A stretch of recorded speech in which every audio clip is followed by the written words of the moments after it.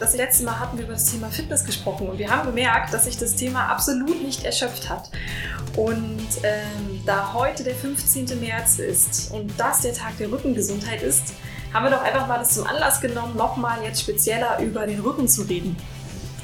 Bevor es so richtig losgeht, würde ich einfach mal ganz kurz sagen, was es eigentlich mit dem Tag der Rückengesundheit auf sich hat. Und zwar gibt es das Deutsche Grüne Kreuz. Und die haben sich vor 17 Jahren gedacht, Mensch, das wäre doch mal gut, einen Tag zu haben, wo wir wirklich ganz aktiv mit Aktionen und verschiedenen Workshops und überhaupt marketingtechnisch das alles mal richtig schön aufbauschen, um zu sensibilisieren. Es gibt Rückenschmerzen, Rückengesundheit ist ein total wichtiges Thema, deswegen machen wir diesen Tag. Genau, und das gibt es jetzt, wie gesagt, schon seit 17 Jahren und dieses Jahr gibt es auch ein Motto: Stärke deine Muskeln, bleib rückenfit. Und genau das ist unser Thema heute. Deswegen habe ich Daniel Magdeburg eingeladen. Hallo, herzlich willkommen. Hi Anne, danke, dass ich da sein darf. Gerne. Wieder, genau. Ich freue mich und heute geht's richtig los um das Thema Rücken. Ich freue mich sehr. Ja. Ist auch einer unserer Spezialgebiete. Ich rede super gerne darüber und ja, freue mich auf die Fragen. Cool, schön. Um nochmal zu sensibilisieren, auch ganz im Geiste des Tages der Rückengesundheit, warum machen wir eigentlich das Ganze? Ich habe mir ein paar schöne Zahlen rausgesucht, die doch relativ erschreckend sind. Und zwar im Jahre 2018 wurden viele Leute gefragt und es waren erwachsene Leute, die gefragt wurden und 83% der Erwachsenen haben angegeben, akut und aktuell unter Rückenbeschwerden zu leiden. Also 83%. Das ist schon eine richtige Hausnummer, ne? Also das ist wirklich erschreckend. Dazu kommt, dass 22% der Krankschreibungen auf Rückenleiden bzw. Muskel- und Skelettleiden zurückzuführen sind.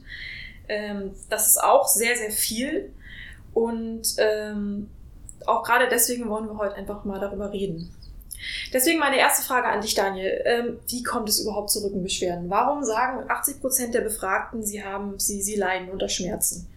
Das ist eine gute Frage, also wirklich eine gute Frage. Also wir von Körperform, wir beschäftigen uns ja auch sehr mit dem Thema Rücken und wir haben uns sogar so ein bisschen darauf, sag ich mal, mit spezialisiert und das ist ja mittlerweile wirklich so, in Deutschland fast die Volkskrankheit Nummer 1 ist Thema Rücken, ne? Mhm.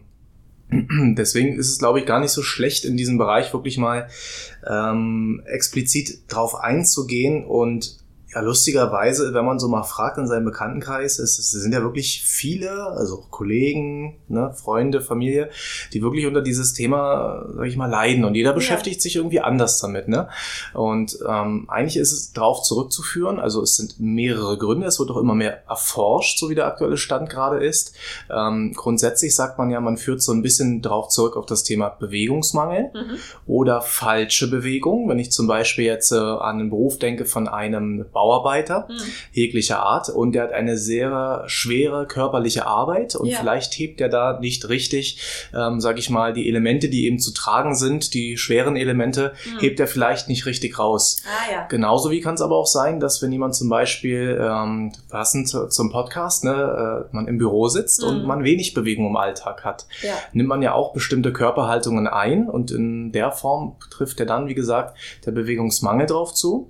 Und was noch natürlich sein kann, also sind wirklich verschiedene Gründe und ich bin auch ehrlich, ich bin nicht einer, der die Weisheit mit einem Löffel gefressen hat, also das auch nochmal dazu vielleicht und mittlerweile hat sich wohl aber auch herausgestellt oder wurde herausgefunden in der Ernährungswissenschaft, dass unter anderem Rückenprobleme, also auch unter anderem davon abhängig sein können, wie ich mich ernähre. Ob ich mich zum Beispiel sehr zuckerhaltig ernähre oder sehr fetthaltig oder sehr wenig trinke im Alltag. Was ja auf viele Leute von uns zutrifft, ne? Also ja, wenn ich mal kritisch an mein Ernährungsverhalten denke. Ja, ist ja meistens so, ne? Wenn man wirklich fragt die Leute, wie viel trinkst du denn so? Naja, 1 Liter, okay, das ist ganz schön wenig, ne? Also das ist wirklich sehr, sehr wenig. Und das ist, glaube ich, so fast mit der 4. Punkt, Psyche. Spielt auch eine wichtige Rolle. Ja. Bin ich gestresst? Bin ich entspannt? Habe ich viel Druck und Stress in der Arbeit? Habe ich da wenig Druck und Stress? Ne? Und wenn ich dann noch die anderen Faktoren mit hinzuziehe, sage ich mal, kommt da so ein prickelnder Cocktail raus und das nennt sich dann Rückenschmerz. Ich versuche das nochmal zusammenzufassen. Also wir haben mangelnde Bewegung als Grund, wir haben falsche Bewegung als Grund, wir haben falsche Ernährung als Grund und wir haben psychische Ursachen als Grund, also Rückenschmerzen als psychosomatische Ursache. Ja. Genau, und wenn ich jetzt überlege, okay, ich habe Rückenschmerzen, woran könnte es liegen, dann muss ich wahrscheinlich genau gucken, welche Bereiche sind denn jetzt bei mir Thema. Und wenn du sagst, es ist oftmals auch ein Cocktail aus einem, dann muss ich schon auch mir bewusst machen, wie lebe ich eigentlich und wie ernähre, wie verhalte ich mich und so weiter, um auf die Ursachen zurückzukommen. Hast du vielleicht noch andere Tipps, wenn ich jetzt dabei bin, okay, ich habe Rückenschmerzen, ich will herausfinden, woran liegt es jetzt? Was kann ich denn da tun?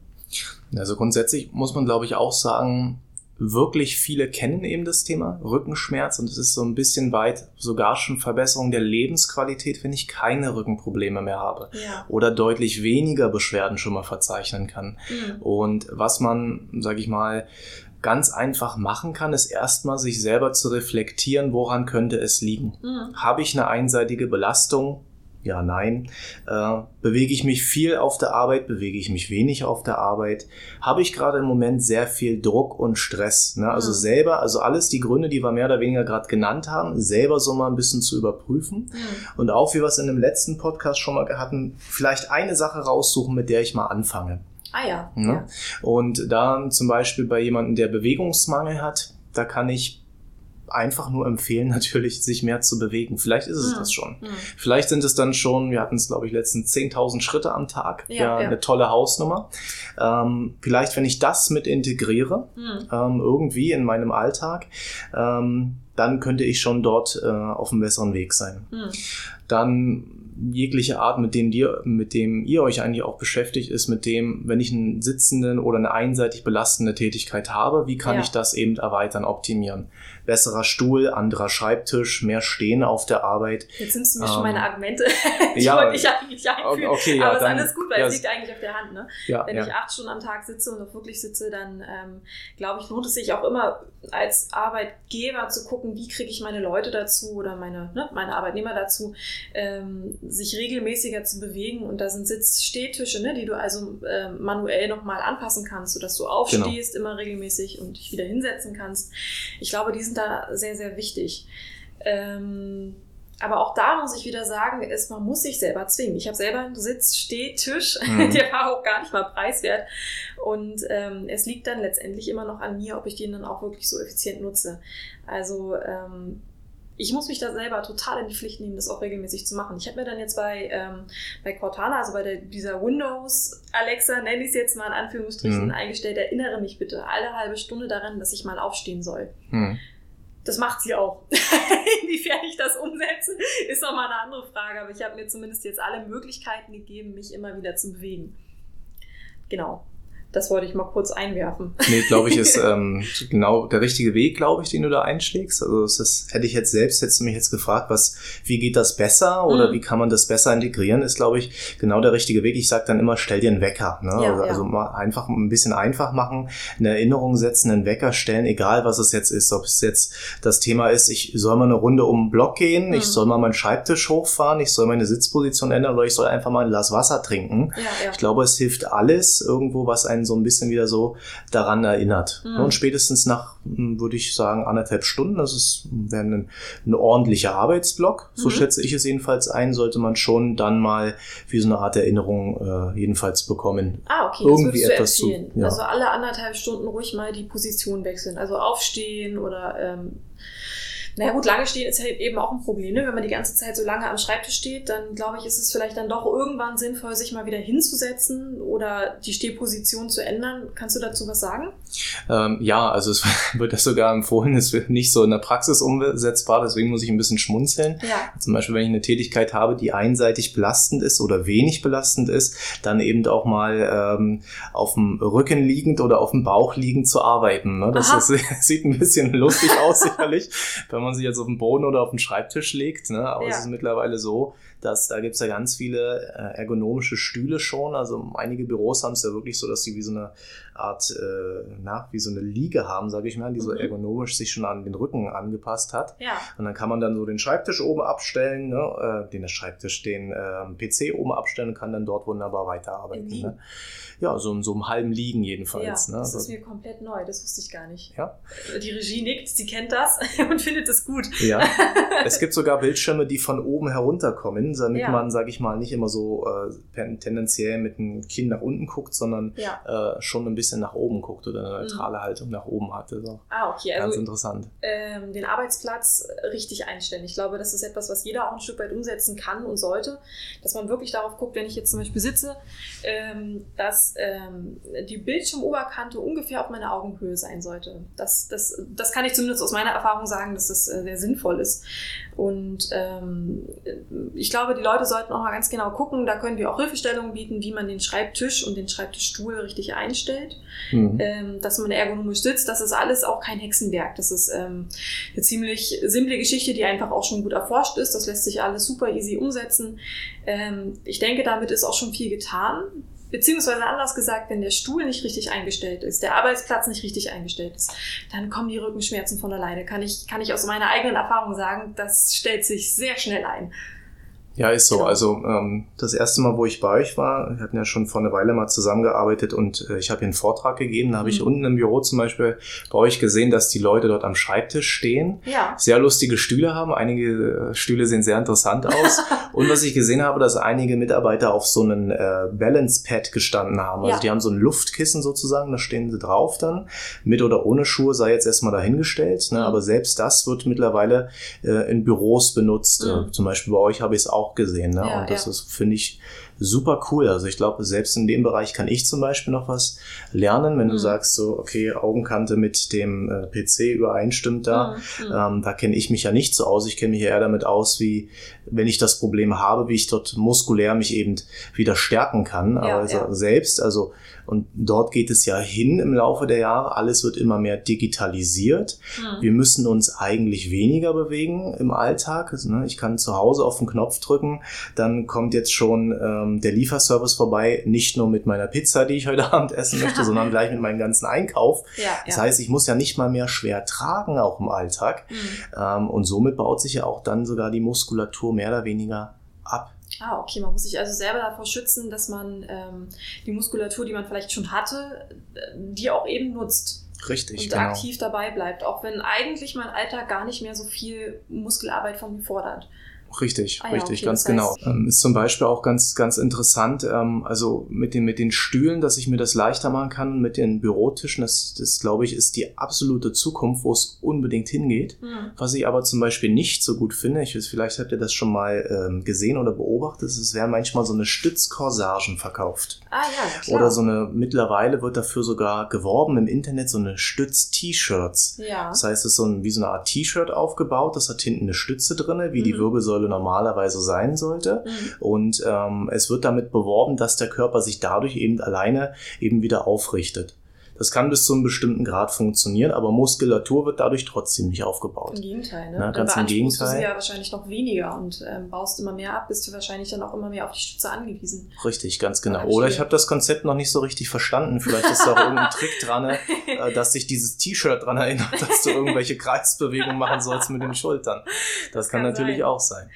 Naja, ich bin da auch kompletter Laie. Ich weiß nur, dass zwei Kolleginnen von mir auch solche Stützen tragen, beziehungsweise noch ein bisschen anders. Und zwar, die tragen eher so eine Art Schulterhalfter, die dafür sorgen, dass die Schulterblätter ein bisschen nach hinten gezogen werden. Sodass eben nicht so die nach vorne gebeugte Haltung, ich versuche das mal gerade zu beschreiben, ich sitze hier gerade so, aber ihr seht es ja nicht, also dass die nach vorne gebeugte Haltung wieder in ihre natürliche, aufrechte Position gebracht wird. Und das tun eben in dem Falle dieses Halfter, diese Schnüre, die man sich da so umbinden kann. Das kann man sich ein bisschen vorstellen wie so eine sehr, sehr hochgezogene Weste. Ja. Genau. Ich habe keine Ahnung, inwieweit das sinnvoll ist. Ich bin kein Physiotherapeut, weiß ich nicht. In dem Moment erschien es mir ganz sinnvoll, weil ich mir das ganz angenehm vorstelle, wieder so in diese Position gebracht zu werden. Ich denke, dass das aber nur eine kurzfristige Abhilfe sein kann. Dass letztendlich eigentlich man selber sich in diese Position aufgrund der Muskeln bringen muss.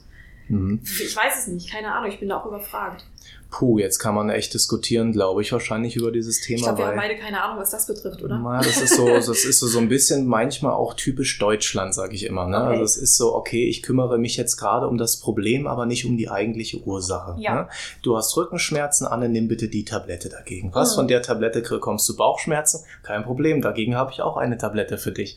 So, was du bekommst Bauchschmerzen und nebenbei kriegst du jetzt noch Kopfschmerzen? Okay, nimm doch dafür auch noch eine Tablette. Also das ist immer so, also auch mit diesen Dingen, meiner Meinung nach, ist wirklich nur meine Meinung, ist es wieder kurzfristig bis mittelfristig gedacht, aber nichts für die Langfristigkeit. Das ist mit dem Thema Sport und Bewegung genauso. Das ist nicht temporär zu betrachten, sondern es ist wirklich wichtig, dass ich etwas für mich finde, was ich machen kann oder mich mehr bewege, wo ich dauerhaft Erfolg habe, Spaß habe an der Sache, um dann eventuell sogar meine Rückenprobleme oder Rückenschmerzen damit zu lindern.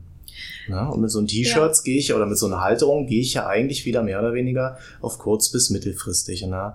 Meiner Meinung nach, oder ich appelliere dazu, oder ich versuche jedenfalls die Leute dort eine Weitsicht zu geben, zu überlegen, okay, das ist toll, dass du das machst, das ist ein schöner erster Schritt mit der Stütze.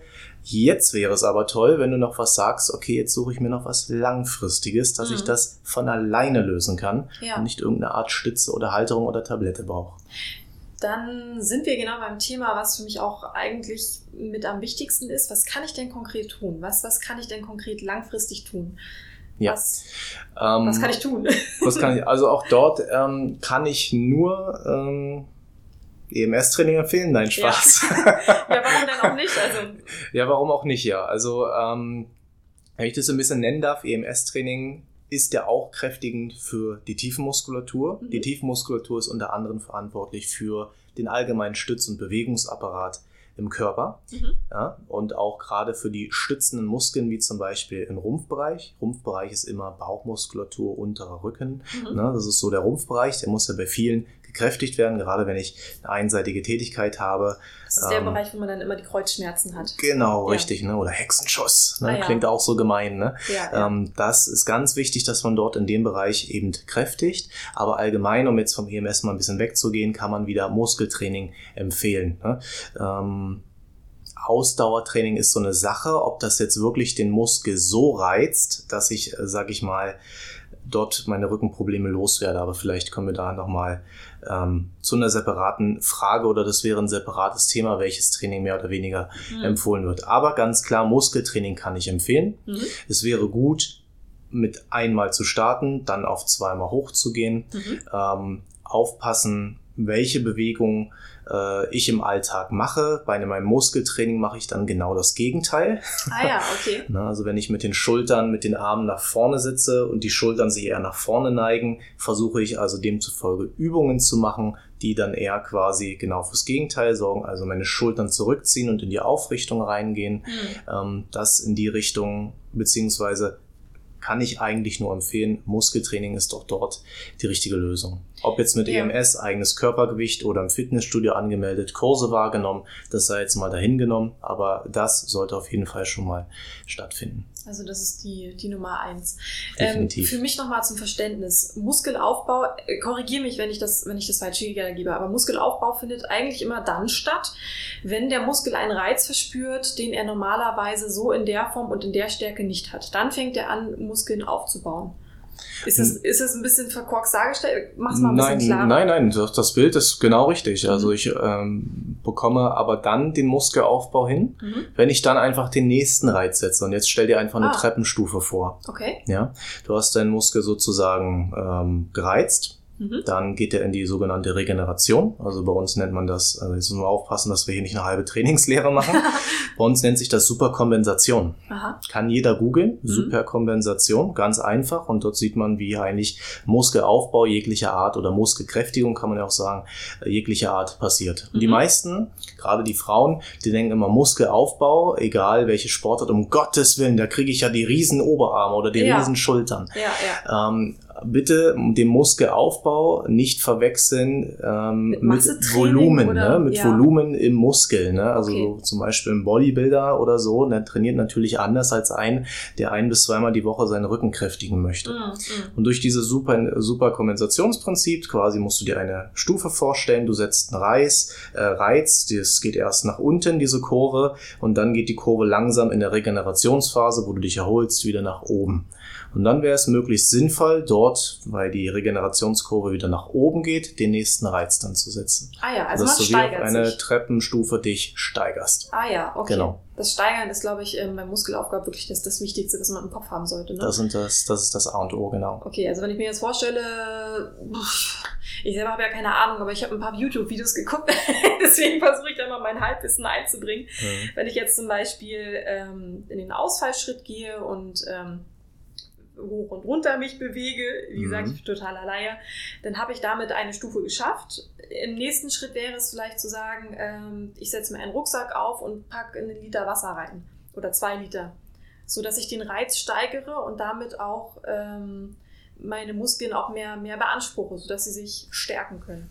Noch viel einfacher. Viel einfacher? Also du machst erstmal einfach eine Wiederholung mehr. Ne? Wenn du jetzt am Montag 10 Kniebeugen geschafft hast als Beispiel, schaffst du ja vielleicht dann am Mittwoch oder Donnerstag schon 11 Kniebeugen. Okay. Oder du führst die Übung langsamer aus. Ja. Ne? Also was du gerade meintest, wäre eine klassische Gewichtssteigerung. Okay. Ne? Was man aber versucht, um den Muskelaufbau sage ich mal, möglichst nachhaltig zu gestalten oder gesund, wie auch immer man es gesund definiert, ist eine Regel: Umfang vor Intensität. Aha, das heißt, ich habe schon mal in meinem Beispiel einen Generalfehler begangen. Ja, du bist gleich auf mehr Gewicht gegangen, ne? Weil, wenn wir jetzt mal überlegen, Montag macht Anne jetzt 3 Ausfallschritte und am Donnerstag ist es dann Ziel, nicht 4 Ausfallschritte, sondern 3 Ausfallschritte mit 1 Liter Wasser dazu. Ne? Dann ist das nur eine Frage der Zeit, bis 10 Liter Wasser quasi da sind. Ja, klar. Und dann ist eine Qualität von der Übung natürlich auch entscheidend. Ne? Also du kannst dann nicht nur nach dem klassischen Gewicht gehen, sondern du gehst erst an den Umfang ran. Okay. Also alles, was drumherum ist. Ja. Das macht voll Sinn. Ich kann mir vorstellen, dass einige Leute auch irgendwie, dass es wichtig war, das nochmal zu betonen, dass mehr Gewicht nicht gleich das Ziel Muskelaufbau bringt, sondern dass es eher darum geht, die Übungen öfters zu machen oder sich da zu steigern. Jetzt bitte aufpassen. Ja? Mehr Gewicht heißt auch immer gleichzeitig mehr Druck auf den Körper für die Gelenke, Knorpel, Sehnen, Bänder. Natürlich wird der Muskel anders gereizt, aber man muss aufpassen, dass, wenn ich gerade schon die Rückenbeschwerden habe oder Probleme habe, muss ich natürlich erstmal überlegen, mich reflektieren, wo kommt die Ursache her? Das hatten wir ja schon bereits besprochen. Dann, wenn wir sagen, jetzt wollen wir sportlich etwas tun, ist es dann wichtig, was passt für mich, welche Sportart tut mir gut.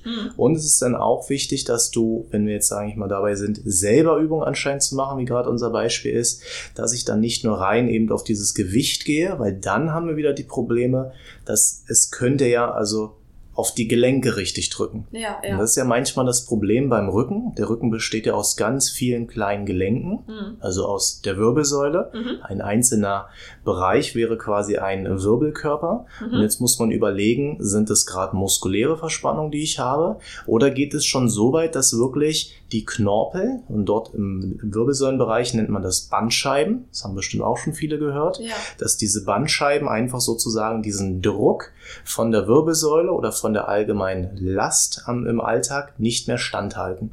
Und wenn ich dann jetzt einfach anfange mit Gewichtstraining, da wirklich aufpassen. Okay, dann machen wir es doch vielleicht mal ein bisschen konkreter.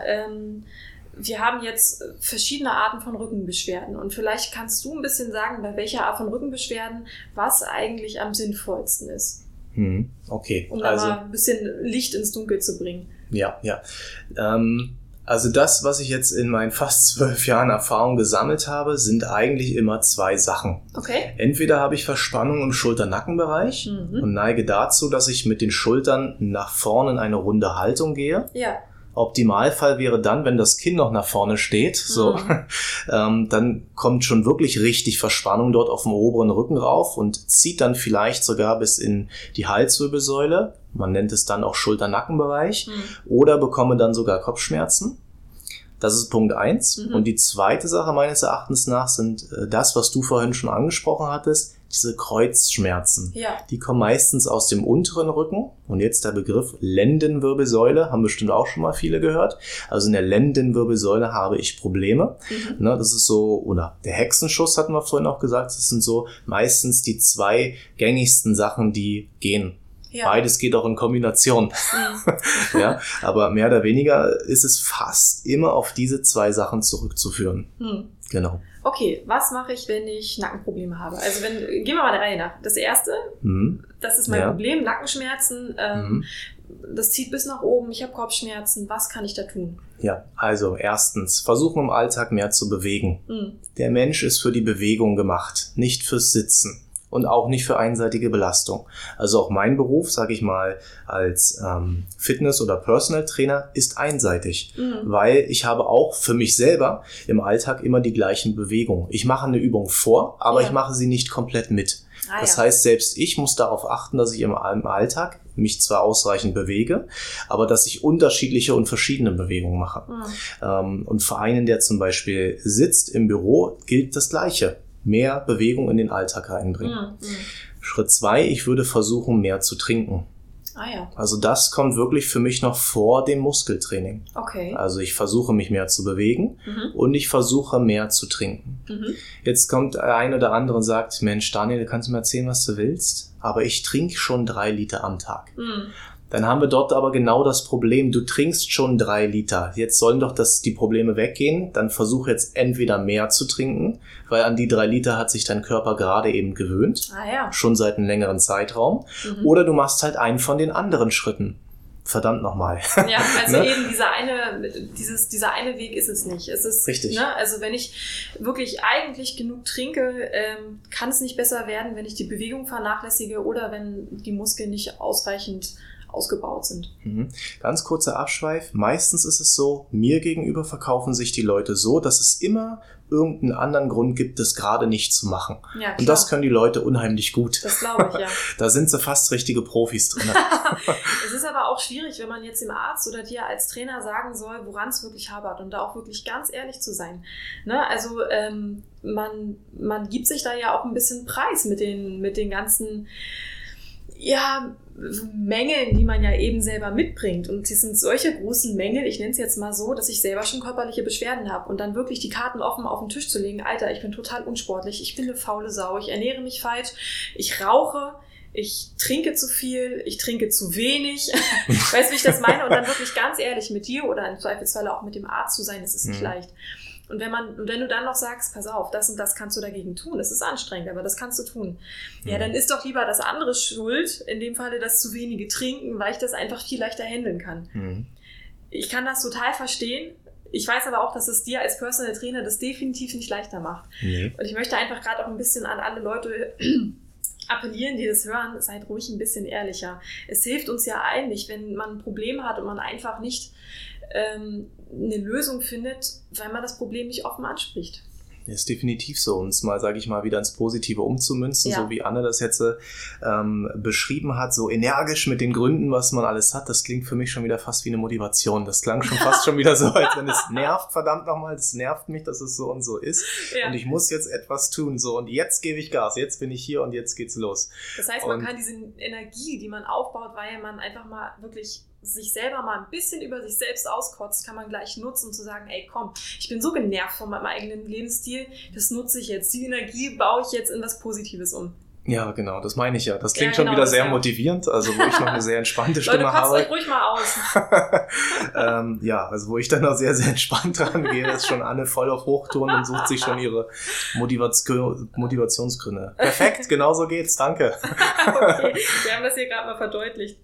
Genau, aber kommen wir jetzt nochmal zu LWS, zur unteren, wie heißt das, Lendenwirbelsäule. Ich kenne LWS, das Kürzel von meinem Krankenschein, von meinem Physiotherapieschein. Siehst du, okay, also doch ein bekannter Begriff. Genau. Also Nacken haben wir jetzt abgearbeitet, was man da so tun kann. Kommen wir jetzt zu den Kreuzschmerzen. Das ist fast so ähnlich wie das mit dem Schulter-Nackenbereich. Wir haben noch einen dritten Punkt für die Verspannung im oberen Rücken vergessen, ist aber nicht schlimm, kann man im unteren Rücken genauso mit drauf eingehen. reingehen. Was wäre das? Das wäre der Punkt, also der dritte Punkt, der noch gefehlt hat, war, dass ich mich versuche im Alltag ein bisschen mehr wieder aufzurichten und ein bisschen zu dehnen. Und hier der Hinweis eben, das hatten wir vorhin auch schon, Erinnerung setzen. Ob es ein Zettel am Schreibtisch ist, ein Klebezettel am Kühlschrank oder eine Erinnerung auf dem Handy oder ein Wecker, der so richtig schrill, so alle Stunde oder 2 Stunden klingelt. Da unbedingt mal ein bisschen mehr Veränderung. Ich würde sagen, das ist ein ganz gutes Wort, Veränderung in den Bewegungsalltag bringen. Für den oberen Rücken wäre es zum Beispiel einfach öfters mal am Tag ein Doppelkinn machen. Das machen wir jetzt hier alles schon so schön. Aber das streckt. Man sollte in dem Moment kein Selfie von unten machen. Das wird furchtbar. Nee, nicht unbedingt, genau. Das hilft schon mal. Leichtes Schulterkreisen nach hinten. Ist super. Das gilt jetzt nicht nur für alle Schreibtischtäter, sondern auch die sich im Alltag viel bewegen oder so wie ich einseitig bewegen. Schulterkreisen rückwärts. 4 bis 5 Mal am Tag ein Doppelkinn machen. Das streckt enorm die Halswirbelsäule. Öfters mal die Arme über Kopf strecken. Oder, so leichte Urlaubsposition, schon die Hände in den Hinterkopf legen und dann die Ellenbogen quasi nach hinten drücken. Das streckt auch schon mal enorm den oberen Rücken wieder auf. Ja. Also ich kann dazu ergänzend sagen, wir haben das jetzt natürlich schön beschrieben, aber ihr seht nicht, was wir hier gerade tun. Man kann im Internet relativ schnell Übungen, genau das, was du beschrieben hast, also diese Übungen finden, die man am Schreibtisch oder am Arbeitsplatz auch sinnvoll tun kann. Da gibt es wirklich relativ viel leicht zu findendes Material. Wir in unserem Blog haben das auch mal behandelt. Das heißt, wenn ihr euch jetzt nicht ganz vorstellen könnt, was wir hier eigentlich meinen, guckt nach, das ist auch kein Hexenwerk, das ist schnell zu finden. Und man muss es dann am Ende einfach nur tun. Richtig, ganz genau, das sehe ich genauso. Ja, also die 3 Punkte, würde ich sagen, sind es mehr oder weniger. Und das können wir schon fast auf dem unteren Rücken fast genauso mit übertragen. Also erstmal mehr Bewegung in den Alltag bringen. Punkt Nummer 2 war mehr trinken. Also wirklich einen Unterschied dort rein beim Trinken. Wer das schon gut schafft, sollte die anderen 2 Punkte eben ausführen. Und Punkt 3 wäre dann zu sagen, hier, wenn es im unteren Rückenbereich ist, wirklich öfter mal aufstehen und die Beinchen in Bewegung bringen. Das ist dann eben ganz wichtig, dass ich den unteren Rücken jetzt nicht zu doll überfordere mit irgendwelchen Verrenkungen. Das machen ja auch viele Leute, dann im Sitzen Verrenkungen. Falls ihr das macht, ihr sagt, okay, ich will jetzt versuchen, den unteren Rücken für mich ein bisschen zu lockern, bitte mal aufstehen. Ganz wichtig, weil dann schon dort bekommen schon die Beine wieder ein bisschen einen Impuls zum Aufstehen, zum Bewegen. Und dann für den unteren Rücken, also man kann eigentlich sagen, nichts ist besser für den Rücken, wenn ich jetzt wirklich schon ernsthafte Probleme habe, als gehen. Gehen. Ja? Hauptsache mehr Bewegung reinbringen. Und das ist Punkt 3. Aber auch so wichtig, der 3. Punkt, gerade für den unteren Rücken, weil das wird leider unterschätzt. Dann wird sich lieber an irgendwelche Verrenkungen oder Drehpositionen begeben, anstatt einfach mal mehr im Alltag sich zu bewegen. Deswegen, auch da kann ich ganz klar sagen, erstmal mehr Bewegung reinbringen, unbedingt für die Beine. Das hat jetzt nichts mit dem Schulterkreisen zu tun oder so, was wir vorhin hatten, sondern wirklich da, bevor ich anfange, Verrenkungen zu machen im unteren Rücken, die Beine bewegen. Da würde ich auch mal ganz kurz einen Tipp einwerfen, weil ich kann mir vorstellen, wenn man die Sachen jetzt umsetzen möchte, die du gerade genannt hast, das sind ja auch viele Sachen, die man dann direkt am Schreibtisch tun könnte oder auch am Arbeitsplatz allgemein. Ich kann mir vorstellen, dass es für viele Leute peinlich ist, sich da jetzt irgendwie so in Aktion zu begeben und dann diese kleinen Gymnastikübungen zu machen oder diese Übungen allgemein. Deswegen würde ich sagen, wenn euch das unangenehm ist, das vor anderen zu tun, dann macht es doch vielleicht gemeinsam. Also wenn man jetzt in einem Büro sitzt, meinetwegen mit mehreren Leuten, mag das schon irgendwie doof sein, wenn man da jetzt seine Übungen macht, aber diese Übungen sind ja für jeden gut und sollte auch jeder tun. Und da wäre mein Vorschlag, alle 1,5 Stunden macht ihr dann einfach 10 Minuten gemeinsam eben diese Bewegungsübungen. Und dann baut das vielleicht ein bisschen die Hemmschwelle ab, sich da jetzt vor anderen in Anführungsstrichen zum Lachs zu machen. Genau. Das Schöne ist daran, die Schritte, wenn man es mal genau überlegt, die ergänzen sich eigentlich. Okay. Das heißt, wenn ich zum Beispiel mehr trinke, muss ich mehr auf Toilette. Ja. Und schon stehe ich mehr. Ja. Und schon bewege ich mich mehr. Verstehe, ja. Super, das ist ein Kreis. Ja. Also fangt mit dem mehr Trinken an. Juhu. Der Rest ergibt sich dann vor allein und darf dann auch noch ein bisschen forciert werden. Genau. Und ein bisschen bewusster getan werden. Genau. Oder das Gemeinsame ist auch eine gute Idee. Ne? Dann lohnt sich so ein richtig großer Wecker im Büro, der so richtig schön schallt durchs ganze Büro und dann mal alle aufstehen, die Arme nach oben werfen. Juhu, das ist schon mal was. Total. Ich habe noch gerade den Gedanken, jetzt nochmal weiter pseudo-sinnvolle, praktische Tipps zu geben. Ich habe das Problem, dass wenn ich mir irgendwo einen Zettel hinklebe oder immer die gleiche Erinnerung mache bei Cortana oder Alexa oder wie auch immer, dass ich mich dann, dass ich das dann irgendwann übersehe oder überhöre. Man gewöhnt sich total schnell an die immer gleichen Reminder. Also ein Post-it, den ich mir irgendwo hinklebe, den übersehe ich beim 3. Mal. Ich nehme den gar nicht mehr wahr. Deswegen wäre mein Tipp, wechselt eure Reminder, wechselt eure Hinweise. Oder wenn ihr gemeinsam überlegt, regelmäßig Übungen im Büro zu machen täglich, dann bestimmt irgendwie mal am Tag einen Beauftragten, der dafür sorgt und die anderen motiviert, komm, wir machen das jetzt. Dass man das im Team gemeinsam irgendwie bewerkstelligt. Weil ich glaube, wenn man das versucht, um alleine zu machen und alleine sich zu erinnern, dass es dann nochmal eine Motivationsfrage ist oder einfach, ja, ich sehe das jetzt schon zum 3. Mal, diese Erinnerung, dass ich aufstehen soll, ich klicke die jetzt mal schnell weg. Ganz genau, ja. Das kann wirklich gut funktionieren. Oder ich fange wieder mit einem wirklich kleinen Schritt an und sage, okay, ich nehme jetzt mir wieder einen Tag vor. Ich nehme mir einen Tag vor, wo ich darauf achte. So, und dann ist es erst wieder nächste Woche dran. Ja. Also, dass es wirklich nicht auch zu eintönig wird. Das ist ja manchmal so im Alltag, wie du sagst, mit so einem Klebezetteln oder Erinnerungen, irgendwann werden sie dann übersehen. Ja. Dann vielleicht brauche ich dann auch etwas, was es dann etwas zu Besonderen macht. Vielleicht trinke ich jetzt den schönen Milchkaffee oder den super Tee, den ich sonst nicht trinke. Den trinke ich als Belohnung an diesem Tag, dass ich das gemacht habe.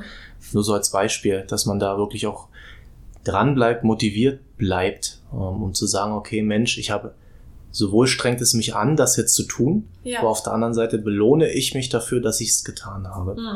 Und das können wirklich eigentlich nur Kleinigkeiten sein.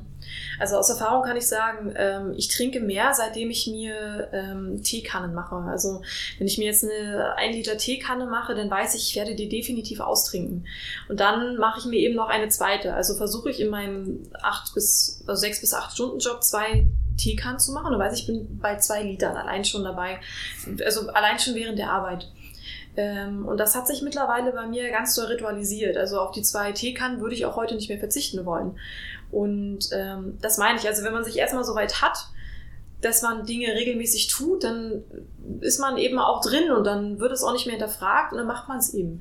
Und ich glaube, wenn man genau an dem Punkt ist, und darüber hast du auch beim letzten Podcast gesprochen, dass man schon ein Ritual hat und das schon total in den Alltag integriert hat, dann ist man richtig weit. Perfekt, genau, weil der menschliche Körper, das sollte man nie unterschätzen, ist immer ein Gewohnheitstier. Wenn wir unsere Gewohnheiten nicht hätten und jeder Tag anders wäre, wir alles verschieden machen, würden wir leider sterben. Sag aus. Ja, so blöd. hart wie es klingt, aber hätten wir nicht unsere Gewohnheiten irgendwo, dann würde der Körper keine, 5 bis 10 Tage mitmachen. Dann würden wir wirklich sterben, wenn wir unsere Gewohnheiten nicht haben. Deswegen ist es so wichtig, einen Schritt nacheinander zu tun, klein anzufangen, auch bei dem Thema, was wir gerade eben besprechen. Ich würde noch mal eine Sache gerne vertiefen. Und zwar gibt es ja viele, viele schöne Sportarten, die als besonders rückenstärkend oder rückenschonend beschrieben sind. Was heißt beschrieben? Aber die sich dafür prädestinieren. Ich denke da zum Beispiel an Schwimmen oder Klettern oder... Ja gut, da hört mein Wissen auch schon auf, ehrlich gesagt. Wow. Für mich ist jetzt die Frage an dich, was kannst du denn an Sportarten empfehlen? Ja, also jetzt müssen wir auch wieder überlegen, ist es zurückzuführen, deswegen meine ich, ist es auch ein wichtiger Schritt, sich da selbst zu reflektieren, wo könnten die Probleme herkommen. Okay, gut, das kriegt man ja auch mit einem Arzt oder Physiotherapeuten gemeinsam raus, das muss man ja nicht alleine machen, ne? Richtig, ganz genau. Und was ist dort vielleicht schon von denjenigen die Empfehlung auch, ne? Das ist auch immer ganz interessant, wenn ich zum Herrn oder zur Frauen gehe mit dem weißen Kittel, dann vielleicht sich noch eine zweite Meinung einzuholen. Okay. Ne, auch immer ganz interessant, nicht nur auf den einen hören, auf die eine Meinung, sondern vielleicht eine zweite oder sogar eine dritte Meinung mit einholen und dann sich bitte nicht darüber beschweren, Mensch, jeder erzählt was anderes, sondern überlegen, wo waren jetzt die Gemeinsamkeiten? Ja, okay. Vielleicht. Das ist ein guter Hinweis, ja. Ja, unbedingt. Das ist wenn wir beim Fitness, Sport und Bewegung sind, ist das gleiche Thema. Da erzählen viele, also wir hören ganz viele Leute immer, Bei uns geht's Gott sei Dank. Aber wo ich noch im Fitnessbereich mehr im Fitnessstudio war, dann wurde sich immer darüber beschwert, ja, jeder Trainer erzählt irgendwie was anderes. Und deswegen ist es dort eben ganz wichtig, nach Gemeinsamkeiten zu suchen und diese dann eben auch umzusetzen. Und das liegt vielleicht, ich würde da gerne nochmal einhaken, das liegt nicht daran, dass der eine Unrecht hat oder der andere eben da besonders gebildet ist, sondern ich denke, das ist darauf zurückzuführen, dass die Ansätze einfach unterschiedlich sind. Richtig. Und was auch zu sagen ist, wenn es darum geht, nach einer Ursache für ein Problem zu suchen, dann ist das oftmals gar nicht so leicht, auch für einen Arzt nicht. Da spielen viele Faktoren eine Rolle, viele Faktoren, die man als Patient auch nicht sagen mag. Das heißt, für den Arzt ist es oftmals gar nicht so leicht oder für den Therapeuten zu gucken, woran liegt es jetzt. Und ich kann mir vorstellen, wenn ich mich dann bei einem anderen Arzt nochmal oder mir eine andere Meinung einhole, bei einem anderen Arzt oder Therapeuten, wie auch immer, dass man da dann dem Stück auch ein bisschen näher kommt. Ja, definitiv. Und grundsätzlich muss man auch sagen, das ist auch wichtig, man ist selber für sich verantwortlich. Ne? Man kann nicht die Verantwortung einen Herrn oder eine Frau im weißen Kittel geben für seine gesamte Gesundheit. Das funktioniert nicht. Das ist eine Meinung, das ist ein bisschen was wert, aber auch wirklich gerade mal 1% vielleicht von dem, was ich eigentlich habe oder eigentlich wissen möchte. Und man kann auch nicht erwarten, dass man immer Empfehlungen bekommt von solchen Personen.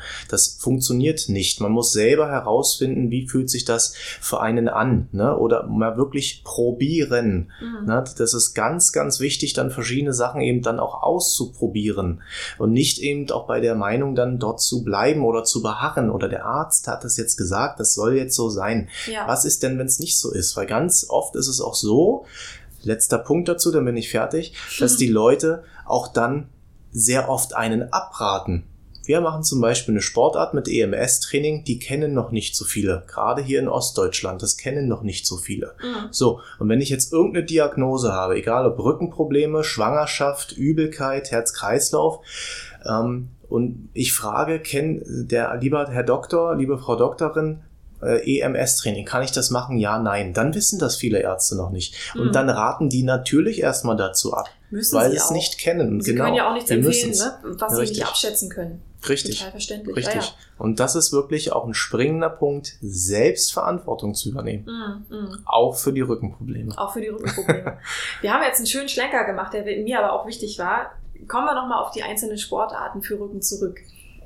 Ja, ich muss wissen, wo kommt das so ein bisschen her? Also nachdem ich mir eine Meinung vielleicht mal eingeholt habe oder auch 2 oder 3 und ich die Gemeinsamkeiten gefunden habe und wen das alles so anstrengend ist, der blickt einfach los, der probiert einfach aus. Ja, das kann auch ganz gut funktionieren mal. Nie im Extremen kann ich empfehlen. Und von den Sportarten her, wenn es wirklich schon Richtung bleiben wir bei den in Anführungszeichen leichten Sachen. Wir reden jetzt von muskulären Verspannungen, Verhärtungen, was größtenteils der Fall wirklich ist. Dann empfehlen sich natürlich Sportarten, wo man sagt, okay, hier wird mein Muskel jetzt gereizt, trainiert, Muskeltraining. Das ist zum Beispiel alles, was Training mit dem eigenen Körpergewicht angeht. Ich kann zu Rückenkursen gehen. Wenn ich mehr Beweglichkeit möchte, gehe ich dann eher in die Entspannungsrichtung. Dort haben wir zum Beispiel Yoga oder Pilates im Angebot. Und wenn ich sage, ich möchte oder Fitnessstudio, EMS-Training, super Variante. Und wenn ich jetzt sage, okay, ich möchte jetzt wirklich sehr gelenksschonend trainieren, dann suche ich mir Sportarten, also gelenksschonend trainieren, weil ich vielleicht schon wirklich Probleme mit Gelenken, mit den Bandscheiben habe. Also dort ist wirklich ein langsam akutes Problem, richtig. Ja. Das kann man auch herausfinden, wenn man wirklich jeden Tag dauerhaft die Rückenschmerzen hat. Dann ist es meistens schon wirklich der Punkt, dass da schon ein bisschen tiefer was sitzt. Das geht schon über muskuläre Spannung, muskuläre Verspannung, die ab und zu sind, geht drüber hinaus. Dann sollte ich mir eine Sportart suchen, die gelenkschonend ist. Ja. Das heißt also demzufolge, Schwimmen gehen ist ganz gut. Leichte Rückenkurse besuchen ist gut. Yoga ist super. Leichtes Muskeltraining, also nicht mit zu viel Gewicht. Oder halt EMS-Training ist auch eine super Sportart dafür. Genau. Gerade weil gelenkschonend. Gerade weil es gelenkschonend ist, aber du zu 100% den Muskel trainieren kannst. Sogar noch besser stimulieren kannst als bei einem herkömmlichen Krafttraining. Weil dort haben wir dann eben wieder die Last vom Körpergewicht oder vom Gewicht. Ja, und was man vermeiden sollte, sind vielleicht die Sportarten, die man gerade eben macht. Zum Beispiel? Ja, je nachdem, was du dann gerade Je nachdem, was ich mache. Ne? Okay. Also, was ich leider, also da war ich auch eine ganze Weile wirklich der Meinung, das könnte auch ein Auslöser sein, ist das Thema Laufsport, Joggen. Ne? Das ist zum Beispiel auch ein Problem. Gelenkschonendes Training zum Beispiel auch Walking, Nordic Walking, das mit diesen Stöcken, ne, Würmer aufpieken. Das ist klingt lustig, kann man halten, was man von möchte, sag ich mal, aber es funktioniert, weil es durch diese Stöcke sehr gut die Rückenmuskulatur anregt und aber durchblutet. Wie bei jeder Sportart, die Ausführung ist wichtig. Die Ausführung ist wichtig. Also da spreche ich auch selber aus Erfahrung, wenn du zum Beispiel Brustschwimmen falsch machst in der Technik, dann wird es schlimmer. Kann ich hier Brief und Siegel drauf geben, das wird furchtbar. Deswegen, gerade bei, also ich glaube, da sind wir uns einig, bei allen möglichen Sportarten, die Ausführung ist wichtig. Auch bei Walking. Nordic Walking mag super albern aussehen, aber wenn man das ganz bewusst tut und genauso tut, wie es auch eben als Sportart angelegt ist, dann ist es auch als Sport ernst zu nehmen und muss aber wirklich, wirklich richtig ausgeführt werden. Das ist das, was ich meine mit dem Punkt reflektieren und überlegen, ist das, was ich gerade tue, schon als Sportart dann das Richtige für mich mit dem Problem, was ich gerade eben habe. Ja. Es sagt ja keiner, dass du zu dieser Sportart nicht mehr zurückgehen kannst. Aber vielleicht, wenn du Probleme hast im unteren Rücken, ist Joggen gerade nicht das Richtige für dich. Ja. Vielleicht suchst du dann doch nach einer Alternative. Und mit einer Alternative meine ich nicht Geld investieren in einen neuen Laufschuh, sondern vielleicht mal wirklich zu überlegen, gehe ich zum Nordic Walking, mache ich mal einen Rückentrainingskurs, vielleicht ist Pilates für mich das Richtige. Dort eben genau dann eben überlegen, was mache ich gerade, was tue ich gerade und was kann ich denn jetzt mal verändern. Auch vom Sport her. Es ist wirklich wichtig, weil das ist das, was sehr, sehr viele falsch machen. Die sagen, ich habe Rückenprobleme, ich mache schon Sport oder ich mache eine Sportart, es wird nicht besser. Die Leute, die beharren da drauf, weil sie der Meinung sind, weil irgendwer gesagt hat, das, was du hier machst, das ist gut. Das muss aber nicht eben sein. Und das ist fast noch wichtiger, als eine Empfehlung zu geben für eine Sportart, selber nachzudenken, wenn ich das probiere oder wenn ich eine Sportart eine gewisse Zeit lang mache, ist es wirklich das Richtige für mich. Ich weiß, ich wiederhole mich gerade in diesem Punkt. Vielleicht nervt es schon sogar ein bisschen als Zuhörer. Aber es ist so wichtig, weil die Leute dann immer so, wir hatten ja vorhin das Thema Gewohnheitstier. Ja. Und dort eben diese Gewohnheiten eben so ein bisschen zu verändern, auch wenn ich mal die Weitsicht haben muss, meine Sportart zu wechseln. Ich hatte eigentlich gehofft, dass du mir jetzt in diesem Podcast sagst, so die und die Sportarten sind perfekt, wenn du das und das hast. Was ich jetzt aber gerade raushöre, und das ist auch für mich total neu, ist, dass du sagst, man kann gar keine pauschale Antwort geben, sondern es gilt auszuprobieren und genau zu gucken, was hat man denn eigentlich und zu schauen, tut mir das jetzt gut. Genau, worauf will ich hinaus? Habe ich gerade vergessen. Aber du hast das gerade einfach so schön zusammengefasst, dass man wirklich auf sich sehr, sehr achten muss.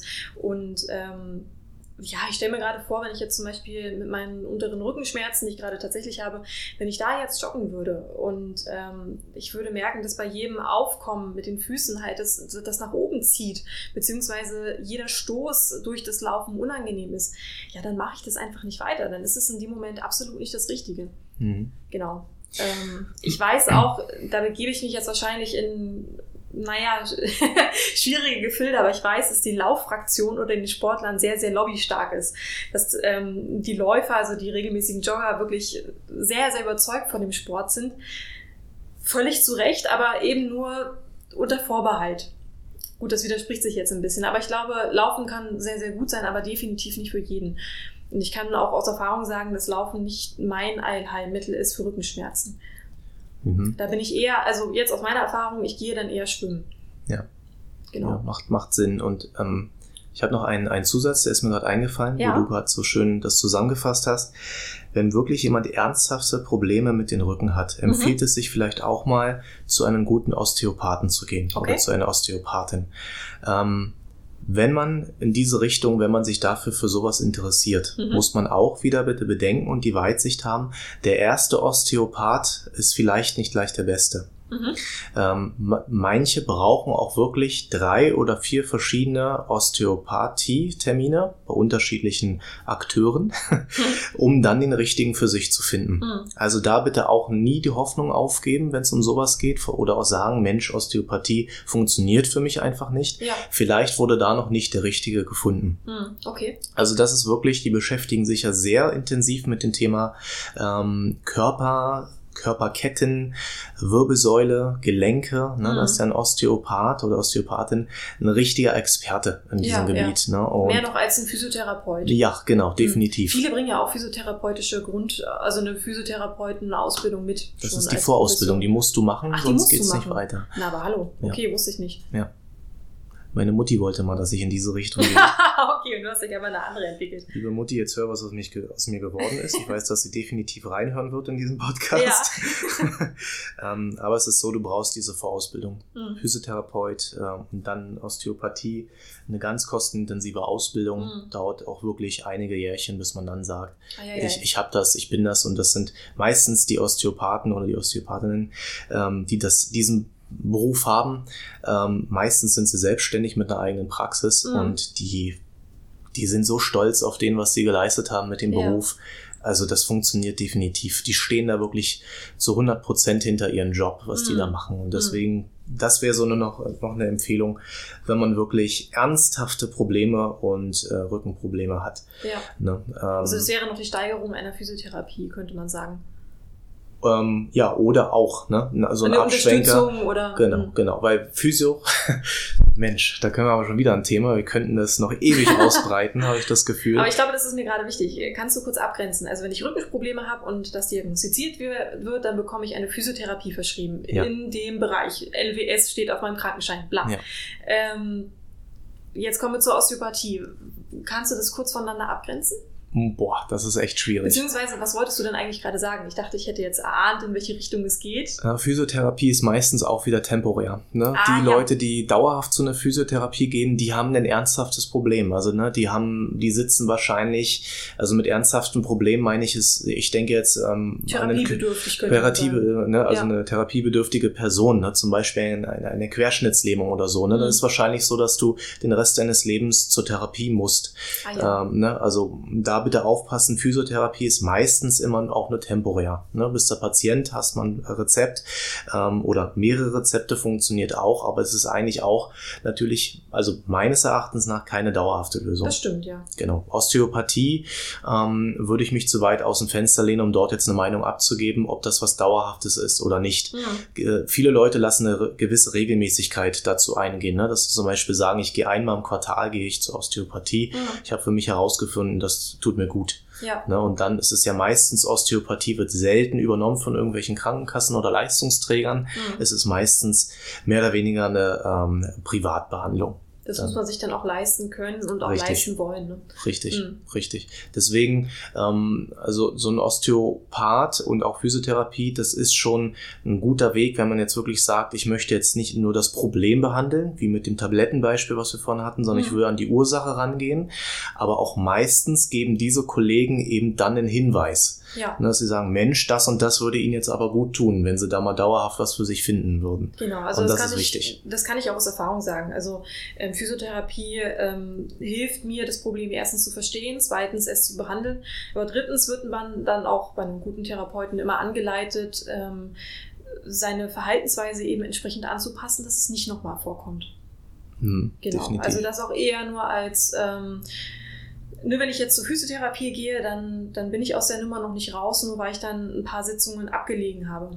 Sondern dann fängt meine eigentliche Arbeit an. Richtig, ganz genau. Es ist wie als wenn bei uns sich jemand anmeldet, der hat jetzt eine Mitgliedschaft gemacht und das Team freut sich, yes, Mensch, wir haben jetzt wieder eine Mitgliedschaft gemacht, aber man muss verstehen, okay, jetzt fängt die Arbeit an. Ja. Jetzt geht's erst los. Ich sage auch zu den Leuten, die zum Beispiel zu uns das erste Mal kommen, schön, dass sie da sind. Ich weiß, bis hierhin war es sehr schwer und sie haben den wichtigsten Schritt geschafft. Sie sind hier, das war bisher für sie das Schwerste. Ja. Ab jetzt wird's nur noch anstrengend. Okay, das ist sehr schön. Aber ja, es stimmt, ne? Weil dann geht's erst los. Ja. Okay, ich würde sagen, das ist ein super gutes Schlusswort.